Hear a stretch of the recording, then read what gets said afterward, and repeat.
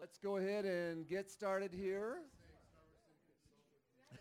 The voice of authority. Listen to how well they respond. Yeah, yeah. Keith, you better say it. You better say it. Let's get. Steve, we'd like to get started now. Thank you, Steve. Yeah. No. Come on, let's take a moment and just go to the Lord in prayer, and then we'll get kicked off tonight, no, this morning. Lord, in Jesus' name, we just thank you so much for all that you're doing in our midst, and being restored by Christ. We've been first reconciled to the Father. What a gift. And it overflows and has implications in our interpersonal relationships with one another and every other image bearer, so that we might be reconciled to one another. And so, Lord, we do recognize that there's an enemy at work, that we are indeed wrestling against demonic forces that seek to divide, that continue to polarize us. And so, Lord, we want to lean into the tension. We want to be equipped. We want to be, as it were, ambassadors and agents of reconciliation. We've been reconciled, so who better than us to go forward and bring a message and an embodiment of reconciliation. So, Lord, use us as your instruments. Today, the room is smarter than anybody at the front. So, God, collectively, would you speak to us and into us? In Jesus' name, amen. Well, let's get started. Before we give sort of outcomes, I want to frame the conversation a little bit. One of the things that happens whenever we start talking about diversity, racial inclusion, empowerment, that type of thing, we usually go back to black and white, and I want to frame that. And one of the reasons that we do that is because that is a conversation that, by and large, maybe not here in this room, so I'm making a general statement about our country. By and large, that is a conversation we don't want to have. It's a conversation we're uncomfortable with. It is a history that we do not want to acknowledge. And so half of what needs to happen in the conversation is if we can have that conversation, we can start there, then it becomes sort of like a Pandora's box. Then we can bring out other issues that sort of bear like gender equality, and we can start having a lot of conversations. But for us, what we do is we go back to the age-old wound, start there, and then let it work its way out, because the principles are transferable in other dialogues. Does that make sense? And so I just want to frame that a little bit, because a lot of times people are like, oh, we're back to the black-white thing again. Well, unlike what has been done in Germany, by and large, if you go and visit Germany, they're not embarrassed of the Holocaust in that way. You can go and find many signposts all throughout cities that point to that history, reminding them of not to go there again. Does that make sense? So for us, I mean, we're just now getting to the point where there is a civil rights museum. There are places in the South that are now, I mean, we're still debating on whether the Confederate flag ought to be flown. I mean, so there's a lot going on, monuments being removed, all of these kind of things that are still very difficult and are loaded weapons in this conversation. We've never dealt with systemic racism in our country by and large. The church has fallen short in my estimation, and here's why. We'll have some comments at the end. And so here's how the church has fallen short in my estimation. Because I told Glenn Burris, I said, if I ever see you try to hold a reconciliation meeting where you want to wash somebody's feet again, that is not acceptable any longer. Because what we've done is we've gotten together, sang a few Christian songs, got a few leaders to represent and repent to one another, and then did not go out and try to do justice. There was no reformation, right? So we would say of people that have repented that there would be fruits of repentance that accompanied that would bring transformation and give evidence of a changed heart. Does that make sense?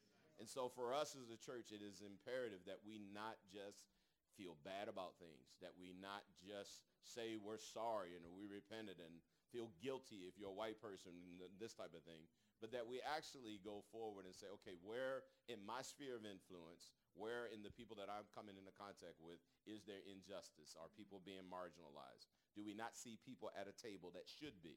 And do I ask the question, who's missing? And so that's why we start where we start, okay? Go ahead, Joe. Wow, that's good. So Keith and I just talked briefly about what we would love to see as outcomes of this. And I had one and he had one. Yeah. So I'll give mine real quickly, and just a brief little bit of background. I grew up in Sweet Home, Oregon, a little logging town in the Cascade Mountains in Oregon, all white. We did have one black student in my high school. He was the exchange student from Ethiopia. That was it. And I went from white Sweet Home to Northwest Christian University in Eugene, Oregon, all white. Graduated from there, did ministry in Eugene for a little while, moved to Spokane. Spokane is? White. Very white, yeah, 93% white, yeah. Except for during Hoop Fest, Yeah, which is Hoop the Fest, world's largest yeah. 3-on-3 basketball tournament. Yeah, then it colors up a little bit. Yeah, absolutely. But very, very white. And about 25 years ago, roughly, I realized that I was living in a white bubble. And I did not have, I had acquaintances of color, but I had no friends of color. You know what I mean? And so I made a very deliberate decision to move toward the other. I think that was the language you just used. And I loved it because we use that in our church all the time. Move toward the other. And a guy named Roddy McCauley, I met him at a thing, and I just said, hey, can I take you out to lunch? And we got lunch, and over lunch I said, would you be my friend? I need a friend. And I asked him in that lunch, I said, tell me what it's like for you to live as a black man in white Spokane. And that was the start of my education. And lights started going on for me. And from that time forward, I started reading a lot. We're going to give you a book list here. And I just also started reaching out to people of color and becoming friends and listening. And my life got richer and richer because of it. It was really, really important. So that's just a little bit about my background. So here's my deal. In Spokane, I'm part of a huge diversity deal, and that I help lead. And my goal there is kind of the same as for this. I want to engage white Christians in this conversation. I want to engage white Christians so that they become allies with our friends of color and are standing with them. So often, I think Keith will address this, I think so often people of color feel like, yeah, we're raising our voice about this issue, but where are you guys, right? And when are you going to come stand with us? And so I want to engage them in the conversation and then also in the work for justice. So we see two sides of this: relationship and action. Relationship and action. So those are the two, that's kind of what I'm aiming for. Well, part of the only reason I'm even here is because I had the conversation and said I will not do another workshop of this nature without a white counterpart to begin to stand with me and not have to shoulder the burden at times of trying to convince people that there's a problem that they don't think exists. And so I didn't want to have to do that. My outcomes are pretty simple. They're threefold. One, I want people of color, people that are marginalized, not just black, but people that are left out, people that aren't the dominant culture, to be seen, heard, and valued. That's it. And I think part of when I hear, and the reason I say seen is because one of the classic Christian colloquialisms is to say, I don't see color. To not see color, to be colorblind, is to not see my distinction. It's to not even see me. I'm a distinct human being with a distinct narrative, with a history, with an experience, with contributions. So to sort of blend everybody together does not allow for the diversity that we want. We want to be diverse. We want each of us to be celebrated in our unique design as image bearers. And so for me, just to be seen, heard. I think heard is really important because, a lot of times I think when stories are told, I think it was Dr. Laberton in his work, The Dangerous Act of Loving Your Neighbor, talks about, he frames a conversation around the Good Samaritan and this idea that all of us have a neighborhood or a place that we come from, and our neighborhoods can be very confining. If you grow up, and we talk about this a lot in this work, when you come from a certain environment or a certain narrative environment, or culture, it begins to define certain things about you that you don't even know. Like, for instance, if you grew up in Boston, then of course you're a Boston Red Sox fan, right? You're Catholic. All of these things are assigned to you because of your neighborhood. And then you have a worldview that is confined by your environment. And then when any new information tries to break its way in, you can't receive it. It is countercultural to you. And it can't possibly be true because in your neighborhood, this is what we understand to be the world. And so for me, I want people to engage in conversation and have real honest dialogue. And we'll talk about listening for understanding with one another in just a minute. But that's just what I want. I want to be seen, heard, and then valued as a human being. I want black skin, black lives to be valued. And when I just saw on Facebook a real-time last week, a woman who is at least 8 months pregnant being manhandled and thrown around by a security guard in a mall trying to mace her. And I thought, where is that? I mean, where is that even? I can't even, I mean, it's so incredulous. I can't even find language for it.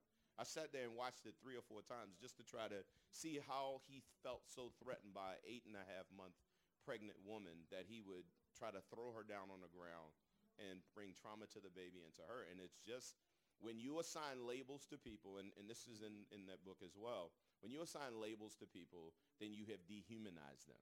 Once you have dehumanized them, then any atrocity that you could commit to them seems plausible. Does that make sense? Okay, Joe. Yeah, just real quickly, very briefly, a theological basis for the discussion.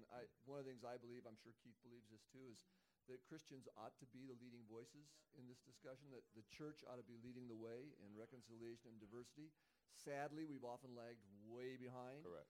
And I think I'll just mention a couple verses. We won't spend a lot of time on this, but of course Genesis 1 starts with we're all created in the image of God. Every human being is an image bearer. And I quote that verse in my church, and I say, because of that, black lives matter, and white lives matter, and red lives matter, and Asian lives matter. Everybody matters, right? Because we're all created in the image of God. And then that's the first chapter of the Bible. You go to the end of the Bible, book of Revelation. We're going to gather around the throne, Revelation 7:9. What's it say? It says every tribe, every tongue, every nation, every race, every ethnicity, all around the throne of God. Yeah. And so we start there, we end there, and in between, the Bible is packed with racial tension. In fact, the biggest single problem for the early church was Jew and Gentile. Yeah, it was a racial issue. Absolutely. Acts 15. The Jerusalem conference was all about that racial issue. Yeah. Galatians was written to address a lot of that issue. And there were theological overtones to it, but Paul says very clearly, Galatians chapter 3, he says, for in Christ there's neither Jew nor Gentile, slave nor free, male nor female, but you are all one in Christ. Yeah. And that's what we're aiming for, and the church ought to be leading the way in that. So that theological deal. The other thing, Hold on, Joe, just a second. Yeah, for those of you that want to go deeper on the theological aspect of it, Steve Overman, a good friend of mine and theologian, has done a great job at our fall conference. He has a work that he put together that's not complete, but it'll get you started, and you can unpack and go from where he sort of jumps off in the theology of race and that type of thing. I think it would be a great resource for you, because if you don't educate yourself in the conversation, I think we do more harm than we do good. So you can just see Steve. He's sitting right here. Steve, would you raise your hand so they can just wave Steve? Yeah. So done Steve's a great really, job. really smart. Yeah. Absolutely. Yeah. And this book that's on your seat, The Color of Compromise, is a book about the church's complicity in the racial issues in our nation. So what we're saying is we ought to be leading the way. This book says we haven't done a very good job. Yeah. There's another book called Divided by Faith, too. Yeah, that's an excellent really good book. Yeah. So one other thing here real quickly that we talked about is that the racial conversation, you alluded to this, the racial conversation is often a very tense one to have. And people, it elicits real raw emotion in people. Just a quick example. So I've been speaking on this in our church for a number of years now. And here's a fascinating thing. When I talk about race, I get more crap, I get more angry emails, I get more feedback than any other subject I talk on. And I do it in the kindest possible terms. I mean, you do. It's very, very loving. And people we had Brenda Salter McNeil. Do any of you know who Brenda is? Yeah, she's fabulous, and her book is on this list you'll get, Roadmap to Reconciliation. And we had her on Mother's Day last year. And so Brenda wanted to just connect with the audience. It's Mother's Day, like make a little Mother's Day connection. She says, hey, I was in Mother's Day. I was just watching this video, Mothers of the Movement, and she just cited, like the Colin Kaepernick's mom and, so on and so on. And when she said Colin Kaepernick's name, that's all. She did not make a comment about whether she liked him kneeling or, not. She just mentioned his name, and there were people in the room just turned her off. Did not hear the reason I know that is because they came to me. Yeah, of course they did. Yeah, of course they did. Yeah, and so I followed that up the next week. We have 60 people on our staff, and in a staff meeting, I told them that little story, and I said, "Let me ask you all a question." I said, "Our staff," I said, "how many of you disagree with what Colin Kaepernick did, kneeling during the national anthem?" And half my staff raised their hand. I said, how many, and there were a couple comments from the other half. Then I said, how many of you agree? And half of them raised their hand. And I said, here's the thing. I really don't care which one you raised your hand on. What I care about is that you can talk about it with each other, that you can go to the other person and say, why do you think that way? Explain to me why you feel that way. Help me understand your position and have a conversation about it. That's good. And so we're going to take a quick poll right now. How many of you agree with what Colin Kaepernick did kneeling in the national anthem? Can I see your hands? How many of you agree? Hold them up loud and proud. Come on.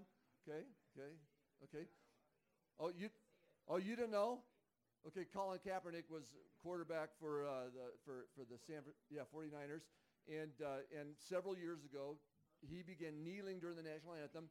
He took a knee to protest. What was he protesting? Yeah, Police brutality. He was protesting police brutality against young black men, was what he was doing.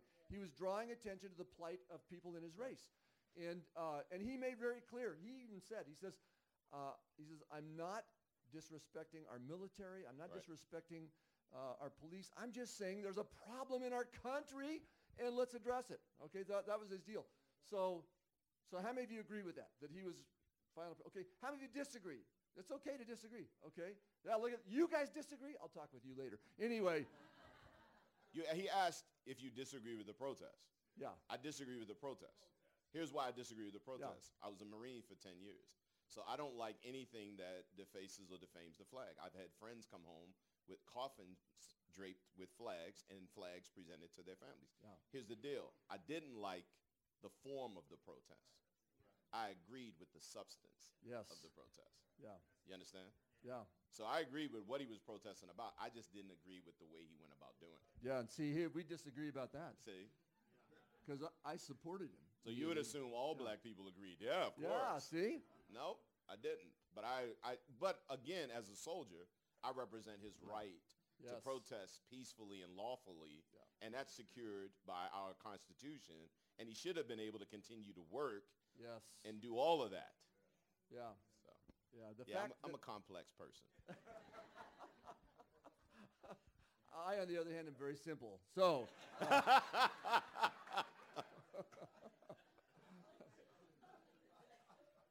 but I use that illustration to say it can be a tense conversation. Absolutely. And I had a lady come up to me after a service recently, and she brought up this thing with Colin Kaepernick, and she says, I just disagree with it. And I said, tell me why. She explained why. And all I asked her was, I said, have you talked to a person of color? She says, no, I haven't. And I said, well, go do that because you might get a different perspective. Yeah. That's all.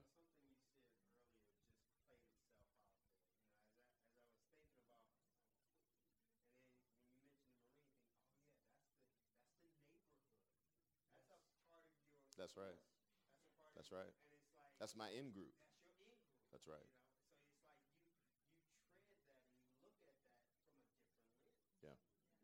Yeah.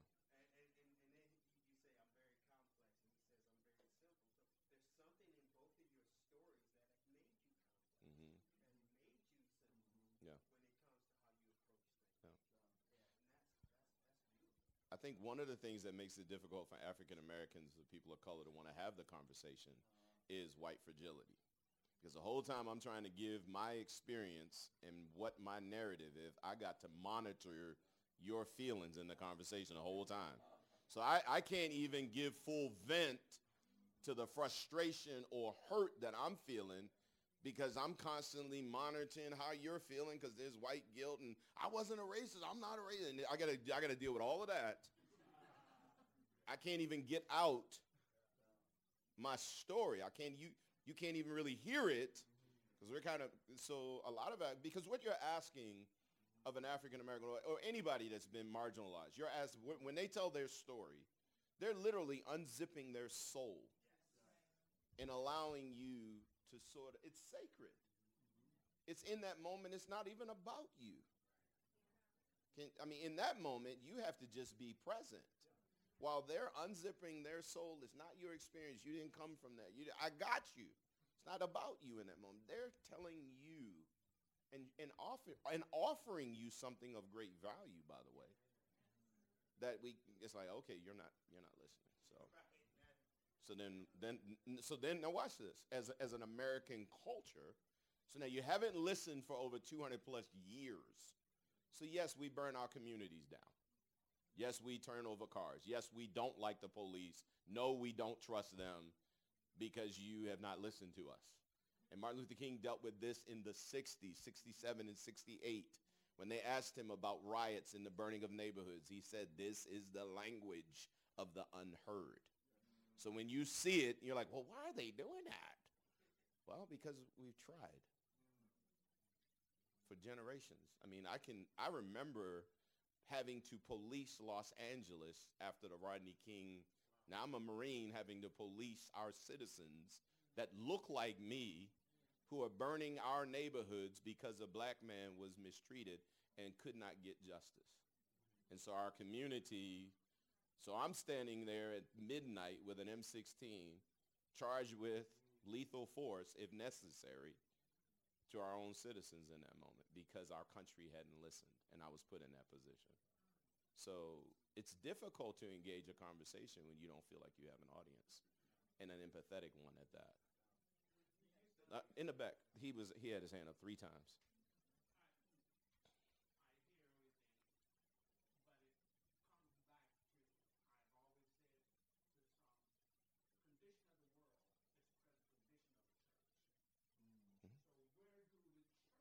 Right.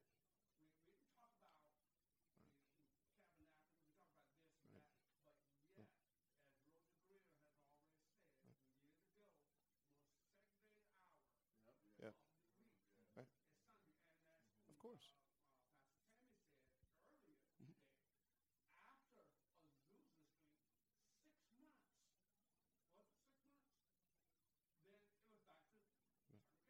Right.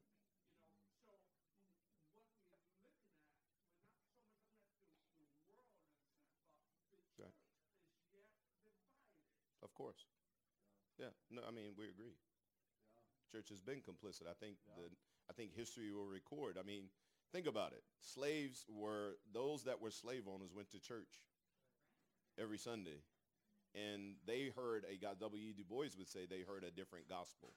They heard a gospel that made it legal, made it moral, their moral responsibility, in fact, to a certain degree. So absolutely. So you and I have to make sure that we have a complete gospel first and understanding of the gospel. This is why I think Steve's important. His work is important, and the work of others, not just what he did for our workshop. But the idea that you would go back and actually redig a well called the theology of race is important. Next guy right there.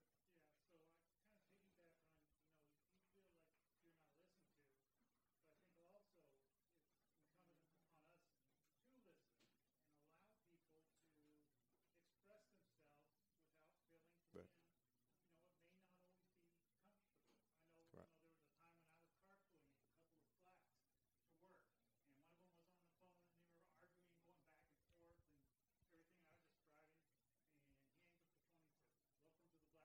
Yeah. True. Yep. Yeah.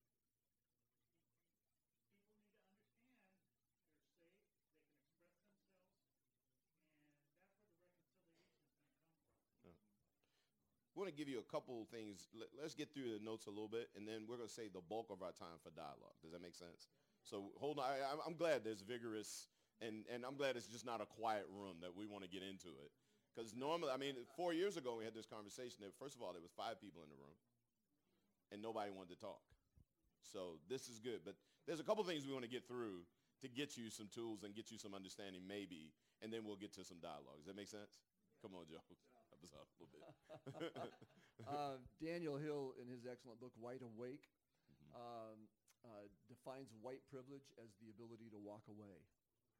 And he said, and Keith, you can speak to this personally, but for me, when I engage in this issue, if it gets too hard, if it gets too difficult, if I get uncomfortable, I can always check out, go back home to my comfortable world, and I can tell you stories about that. Keith, on the other hand, for you, it's constant.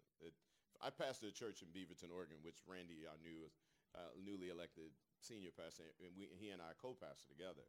And we've had vigorous conversations about what it means for me to pastor that church and what it means for him to pastor it. It's completely different. Yeah. I'm constantly monitoring, qualifying, translating how much blackness they can handle. Literally. I mean, Teresa, every time I'm on the stage that you've seen me, I'm measuring in my mind how much of me I can leak out. Whereas he gets up, and I said to him, I said, you've never had to wake up one day of your life and think, hey, I'm white. Because the world accommodates itself to whiteness. Yes. Yeah. Right? So for me, I wake up every day going out into the world knowing I'm black. First and foremost, I'm a black male. And that there is, at times, a target on me that isn't on my counterparts. Yeah. I educated my son at 16 when he got his license how to handle a traffic stop. Put your license in the head riser. Put your insurance where you can reach. Ask for permission. Say yes, sir, and no, sir. And still he not be safe in that moment. So. Yeah. Wow. So one thing we want to take just a moment to distinguish between is the personal heart issue and then the systemic issue. That I doubt that any of us in the room would consider ourselves racist. I hope that's true. I don't think of myself as a racist. I do know that I live with implicit bias. In fact, every human being lives with implicit bias. That's just part of who we are. You walk into a room, the first thing you look for is someone you know. If you don't see someone you know, what's the next thing you look for? Someone who looks like you, right? You look for someone like you, right? And that, again, there's nothing wrong with that. That's human nature. It's the way we're wired. So it's counterintuitive to move toward the other, to walk into a room and deliberately look for someone who's different than you and move toward them and engage them in a conversation. So while I'm going to assume that none of us in the room are racists, I also assume that all of us do live with a degree of implicit bias. Absolutely. And we've also all grown up if you're American, I'm going to assume, there might be some people who aren't from America, but if you're from America, you've grown up in a racially charged culture. And you've also grown up in a culture where there is systemic racism. So we've got two different things to work with. On the one hand, you've got the individual heart, and how do we help the person to address their own implicit bias and move toward the other. And then on the other hand, we've got systems in place. And just a couple things on the systemic thing. And here's, I offend people when I say this, so please bear with me. Well, in fact, I just preached last Sunday on forgiveness. So and I told everyone, you got to forgive to be forgiven. So just go ahead and forgive me right now. But anyway, our nation, and I'm a patriot. I love our nation. But our nation was designed by white men for white men. Everybody who signed the Declaration of Independence, everyone who signed the Constitution was a white man. Women did not achieve the right to vote in our country until 1920. Blacks got the right to vote. African Americans and Native Americans got the right to vote in 1865, although it was in law but not in actuality until the Civil Rights Movement in 1965, when that began to be rectified. And still work to be done on that. Absolutely. But the point is that from the very beginning, the designers of our systems were white men who were designing it for white men. That's who it favored. And that has continued all the way through. I mean, of course, we're talking about slavery with black folks, then Jim Crow, and the whole civil rights movement and the changes that have been begun in that. There are fascinating things that most of us are unaware of. Redlining. Does anyone know what redlining is? Okay, yeah, some of you know that. Yes, a government program that basically told black people where they could buy homes, where they had to live. It also affected not just location, but whether or not you could get a loan, how that loan was structured. I mean, it's absolutely mind-boggling. I mean, Joe, even if you go back further than that, if you go back to the Homestead Act, that was a massive land grab in America where you could get your little stake. And I've got white friends that can trace the wealth of their family back to the Homestead Act. Yeah. So, I mean, it doesn't take long for you if you just do light research to educate yourself on the systemic racism of our country, right down to returning veterans, given subsidies and GI Bill that wasn't available to others. You could serve and die for your country. You just couldn't come back and actually live free Yeah. and prosperous in it. So there's a long history Yeah. of systemic racism that still exists today. Yes. Yeah. And one other just little fact for you. This is 2017, latest census data. So median net worth. Okay. So everyone understand that median is half is higher, half is lower. Net worth, your total worth, right? Median net worth for a white family in America is $170,000. For a black family, $17,000. For a Hispanic family, $20,000. Now, how do you explain that disparity? And historically, how's it been explained? Historically, the way it's been explained is, well, Yep. Say it. exactly. They don't work. They're lazy. We just work harder than you do, and we're smarter than you, and right? That's how it's been explained. And what there's a name for that. What's that called? It's racism. It's also called white supremacy. Yeah, the idea that we're just inherently better, which that's just fundamentally racist thinking. So if we're going to reject that explanation of that disparity, what's the cause of that disparity? Well, it's complex because we're talking about generational wealth, and I mean there's all kinds of things that go into net worth, but fundamentally the system has been stacked against people of color, and that's part of the thing that has to change. And that's where we're talking about working for justice. Going to the criminal justice system. Mass incarceration. Oh yeah, it would blow your mind. Just blow your mind. Yeah. And so we're working on that in Spokane right now. There's a whole group of us working on changing the way that whole system works so that But that's what we mean by the individual thing. We're working with individuals through relationships to change hearts, but we're also working to change the system and make things more equitable. So the key for us, and we'll have question and answer at the end again, the key for us is we're all wanting to be part of a solution. Yes. I would assume, I've assumed that about you being in the room this afternoon. You could have been anywhere you chose to be here, which means that you want to be an agent of healing. You want to represent in some facet reconciliation. We were having a difficult time in our marriage about maybe 16 to 17 years ago. It was because my wife needed Jesus. No, let me stop. It wasn't that. Anybody that knows my wife knows that's not true. I'm the issue in the marriage, trust me. But we went to a counselor, and she said to me, what prompted this is we were in a service, in a church service, and my wife went to an altar and responded to an altar call and came back, and the call was just strange. I was like, I didn't even know that was a struggle or issue that she had, and she came back and she was in tears, and I said, babe, what? She's like, just wait, we'll talk about it when we get home. And I'm like, okay. So as we got home, I said, babe, what was that about? She says, it was this and the next thing, and I said, okay. Why didn't you tell me that? She says, because I hate talking to you. And I said, okay, we need help. And we went into a counselor, and he started talking to us. And he began to teach us a skill called listening for understanding and not agreement.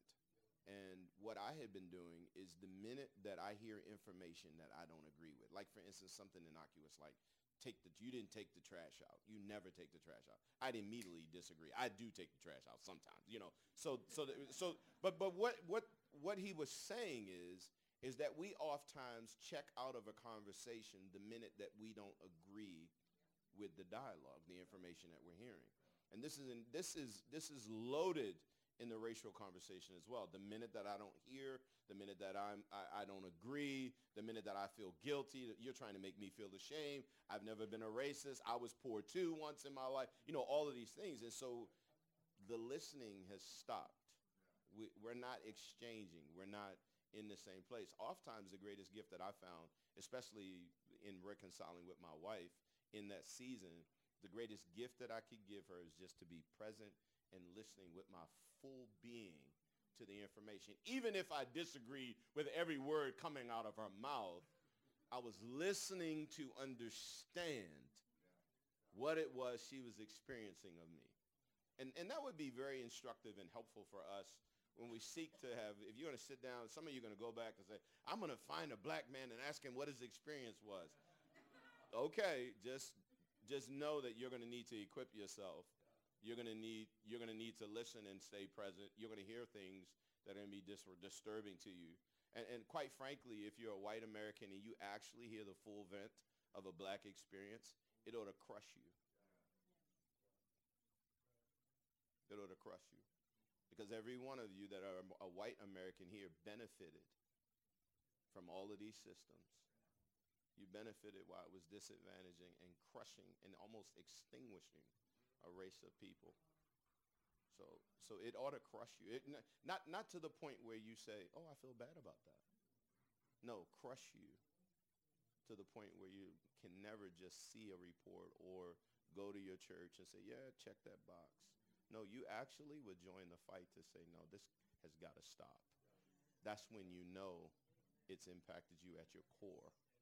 No? In fact, Randy told a story yesterday, and talk about that, Keith. Why would you want me to talk about that? Oh, come on. He made a statement. He made a very ignorant statement as a white man that I took exception to. And I said to him, I said, I've been black my whole life. You've never had to think one day going out into America that you're a white man and what that means to you. And so as we talked about that, and there's a lot that went into that, but as we talked about his experience and his journey, because self-report is the worst kind of report.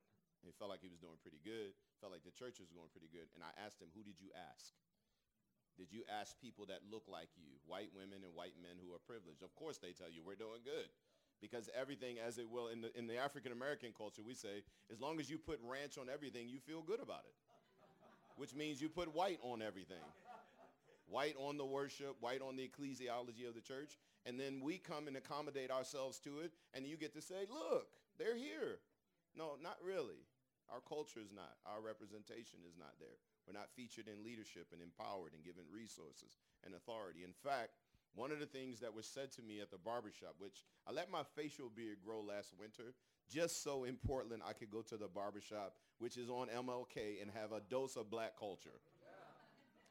So as I'm sitting in the barbershop, one of the guys, I didn't want anybody to know I was a pastor. And finally that word leaked out. And the guy said to me, he says, you're a pastor. I said, what church you pastor? And this is exactly what he said about Beaverton Foursquare, black guy. I said, I pastored at Beaverton Foursquare. He says, on the west side? I said, yeah, that's like in Portland, the river is the Mason-Dixon line. Okay, the haves and have-nots. And he said to me, he says, you pastor at that white church? And he stepped back and he says, they gave you power, authority, and resources. He was like, shh, they serious about it. And I went back and I told Randy about that experience. Now, Randy recently had an encounter at the airport that he told you guys about. The history behind that is that we've been having a lot of intense fellowship. You know what that is? That's what my wife and I call arguing. We had some intense fellowship about a lot of important themes about our church and what it means when he thinks we've had a good service versus how I interpret it. So we've had those exchanges. And finally what has happened is he has now begun to identify himself with me as a brother. Yes. You understand? Yes. So when he saw those men saying what they said about that African-American man in the airport, it wasn't an issue outside here. It was his brother being assaulted, and he was present and addressed it. Does that make sense? And I think that has to be what ultimately happens. Brenda Salter McNeil in her work, The Roadmap to Reconciliation, deals with these different stages that we go through. And the very first stop on the pathway or road, as she would say, to reconciliation is identification. That you see yourself as a brother, sister with the other. Does that make sense? And then it becomes not a politicized issue. It doesn't become a category or a label. That person literally becomes family with you. Beautiful. Thank you, Keith. So just we're kind of coming in to land this part of it, and we want to open up for discussion. But we want to talk about some practical next steps, because you were asking, okay, what do we do, right? And the first thing, and you mentioned Brenda's book, she talks in there about contact theory, right, and how important relationships are. That it's hard to hate up close, isn't it? When you really get to know someone, as long as we can put the other person at arm's length, as long as we can dehumanize them with a label, but when you become friends with people who are different than you, When there's that sense of identification, that is transformative. So one of the things that we're doing in Spokane right now is we are, for the last couple of years, we've been working real hard at this, is getting diverse small groups together. And we're trying to do it particularly with Christian leaders because I'm trying to engage the white pastors in my town to be part of this conversation, right? Because if we're going to change the church, it's got to start with the leaders, right? Right. Yeah. What's that?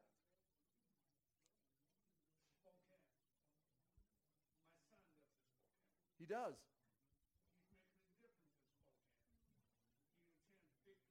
Yes.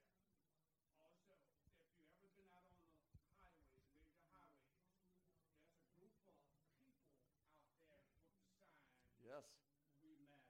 I know your son. Yes. Yes. Yes, your son works at Teen Challenge. Yes. Awesome. Well, that's fun. We'll have to talk afterwards. So we're starting these groups, and they're reading groups, and again, very diverse. And the idea is we're gonna become friends. We're gonna hear each other's stories. And I wish I had we have a video we've made from one of the groups that's just very, very powerful as the people tell their stories about how they've grown to understand each other. They've become friends for life. They are identified. They are bonded. And that's a transformative thing in this, is just that simple relational deal. I also wish I could bring all of you into my group. I have a group of 8 people, 4 people of color, 4 white people, mixed gender. I mean, it's a very. I've got some guys that would wear MAGA hats. I've got one lady who's left of the Democrats. She told me, she says, I never met a Democrat. She used to be a broadcaster, famous broadcaster in San Francisco. She's a lovely Asian lady, Korean, and she said, I never met a Democrat until I moved to Spokane. I never saw a gun shop until I moved to Spokane, So I wish you could be in these meetings because it's that listen for understanding, and we light it up. I mean, whoo! So the idea in social science, the idea of contact theory is that you take people from diverse backgrounds and oftentimes even opposing one another. You see this work done a lot of times in the inner city and urban environments with gang interventionists who bring gangs together, put them in proximity of one another, have them engage in activities together. And as they have appropriate contact with one another, all of the biases get confronted, all of those type of barriers seem to be attacked as they're in proximity with one another. Yes. Obviously, this is facilitated, it's guided.